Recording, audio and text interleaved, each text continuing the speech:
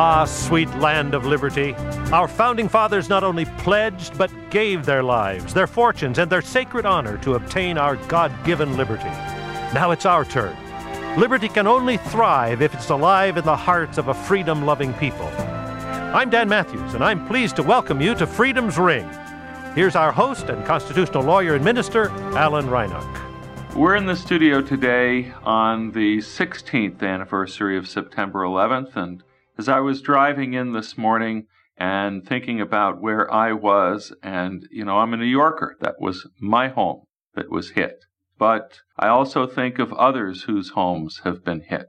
And our show today, we're going to talk about Iraq, a country that has been devastated during the past 16 years, many homes destroyed, and efforts to rebuild. Our guest today, Louann Sabatier, Director of Strategy and Communication with the 21st Century Wilberforce Initiative. Louann, thanks for being with us on Freedom's Ring today. Well, thank you for asking me. Well, for starters, would you give our listeners just a brief introduction to what the 21st Century Wilberforce Initiative is?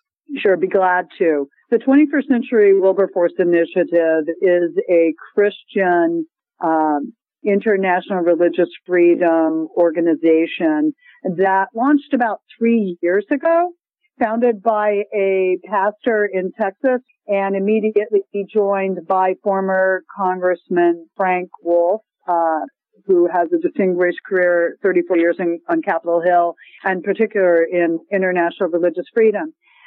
If you think about Wilberforce, think of the acronym ACT, A-C-T. So this organization advocates both in country for all around the world for those who are being persecuted, as well as in the U.S. We're training leaders to go help those in persecuted countries, stand for their rights, fight the persecution. C, for capacity building, we do a tremendous training on how they can advocate, what are their rights, what is leadership, Christian leadership, how do you stand up against authorities in a biblical manner, and T for technology. So ACT, advocacy, capacity building, and technology, all related to global international religious freedom.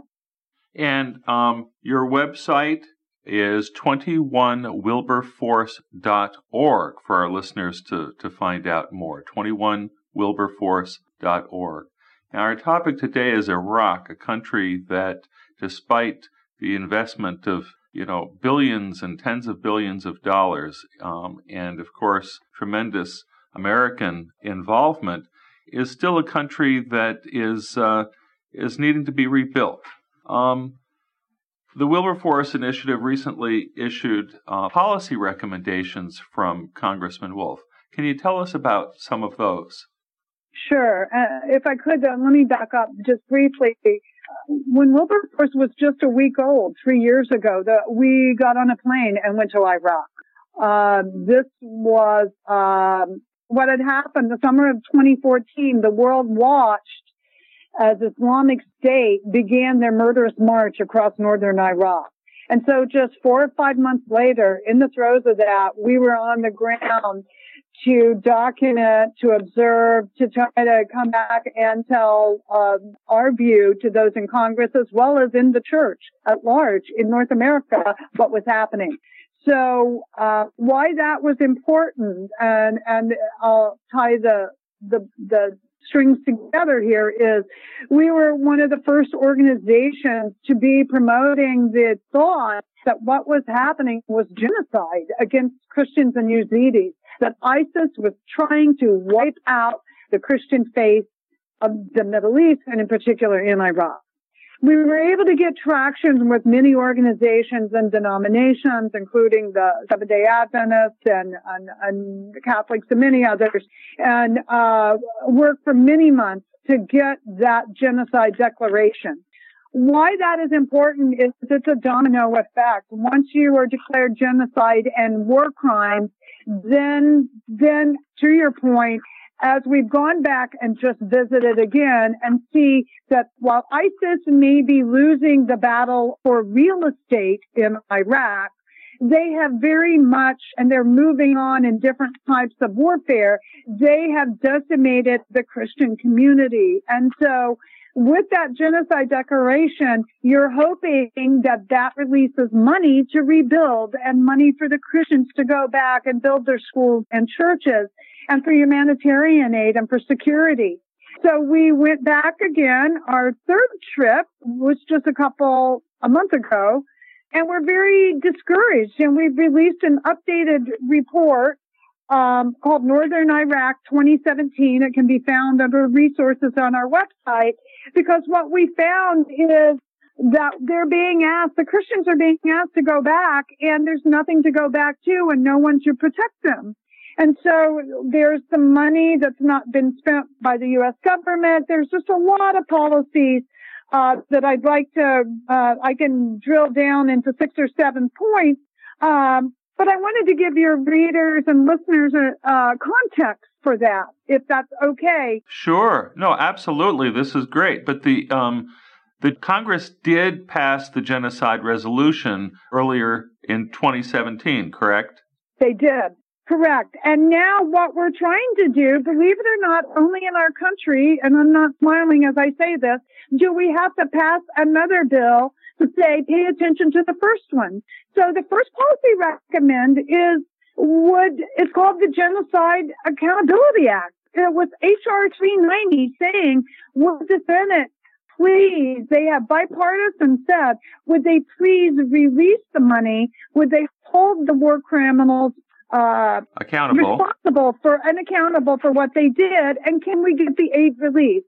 So one of the policy recommendations are, come on, guys, it's been a year. None of the money, most of it has not been spent that was allocated a year ago to start this long road journey back to allow Christians to return to their home. So, I have to ask, there's been a lot of discussion in the news media about the slow speed at which the new administration has filled diplomatic posts and, how the State Department is handicapped by that. Are these funds that would flow through state? Would they flow through defense? What's the process for getting the funds released and actually helping people on the ground in Iraq? Yes. Answer, and I'll explain that as yes to all of the above.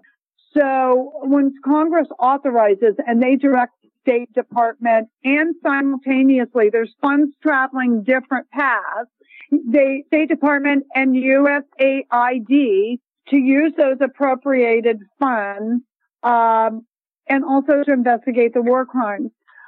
So both of them, some things are happening in that, yes, we do have some incredible personnel, such as Knox Thames, special advisor in the Middle East and State Department, that are working very hard. But there is a hindrance when you do have an administration change and when some of those positions are void.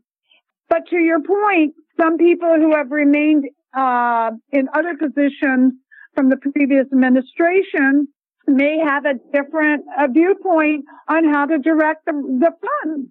So some of the funds that may have been spent in that area, but not against or above the law, but not necessarily to help Christians.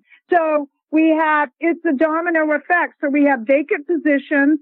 We need fresh eyes, not only on those positions that need to be filled. We need some fresh eyes on the money, some of it that is being dispersed.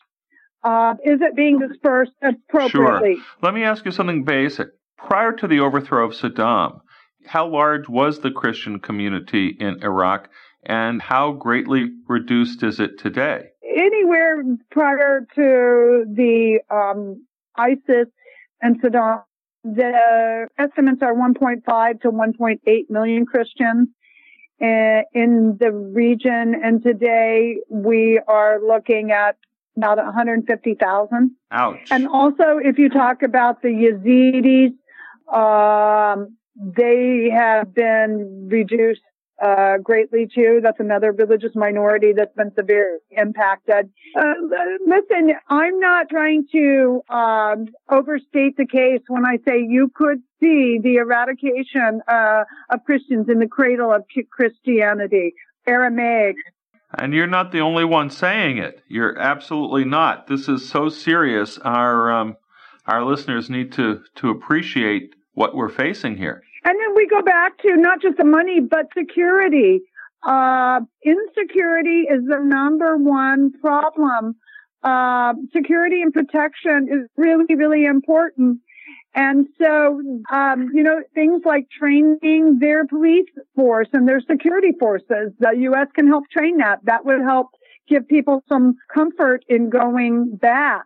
Also, one of the things that happens, and some of your listeners may be surprised, even though we have many people in regions and embassies all around the world, sometimes they don't venture too far out beyond the embassy.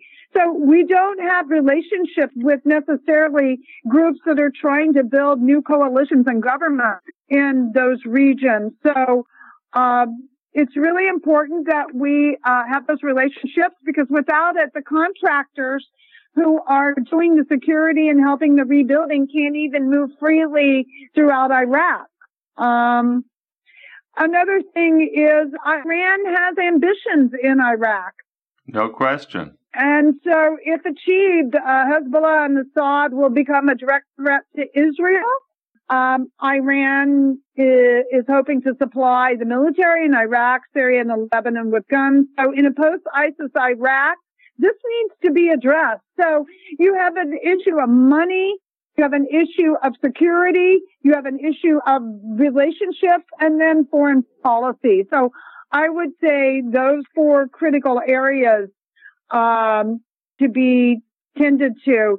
And one of the things, and again, maybe your listeners can be most engaged in this, is the communities that need to unite behind them, not only the diaspora, but the Christians in North America.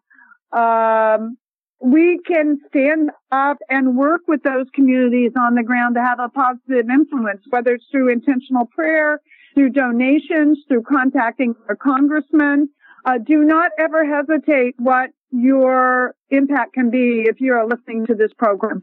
Well, H.R. 390 is still pending in the Senate, right? And we should be urging... And let me tell you, it's caught up in a committee. And what's interesting is we think even a lot of the senators, it passed the House to get behind this, but it's stuck in a committee. It needs to get out of the committee and get to a vote.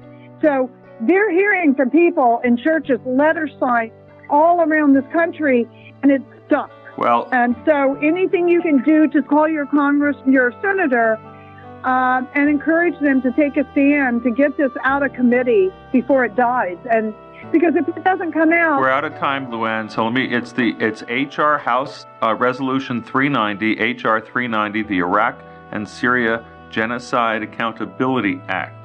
And it's very easy to contact Congress. So please take the time now. Absolutely. We're out of time as we close. I want to thank Luann Sabatier, 21st Century Wilberforce Initiative, for being our guest on Freedom's Ring.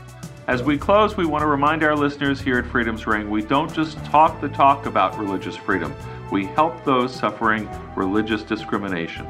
Check out our legal resources page at www.churchstate.org. That's church, state, all one word, churchstate.org. And Freedom's Ring is available on SoundCloud and on iTunes. Don't forget, friends, freedom is not free. Be informed. Get involved. This has been Freedom's Ring. I'm your host, Alan Reinach. Until next week, let freedom ring.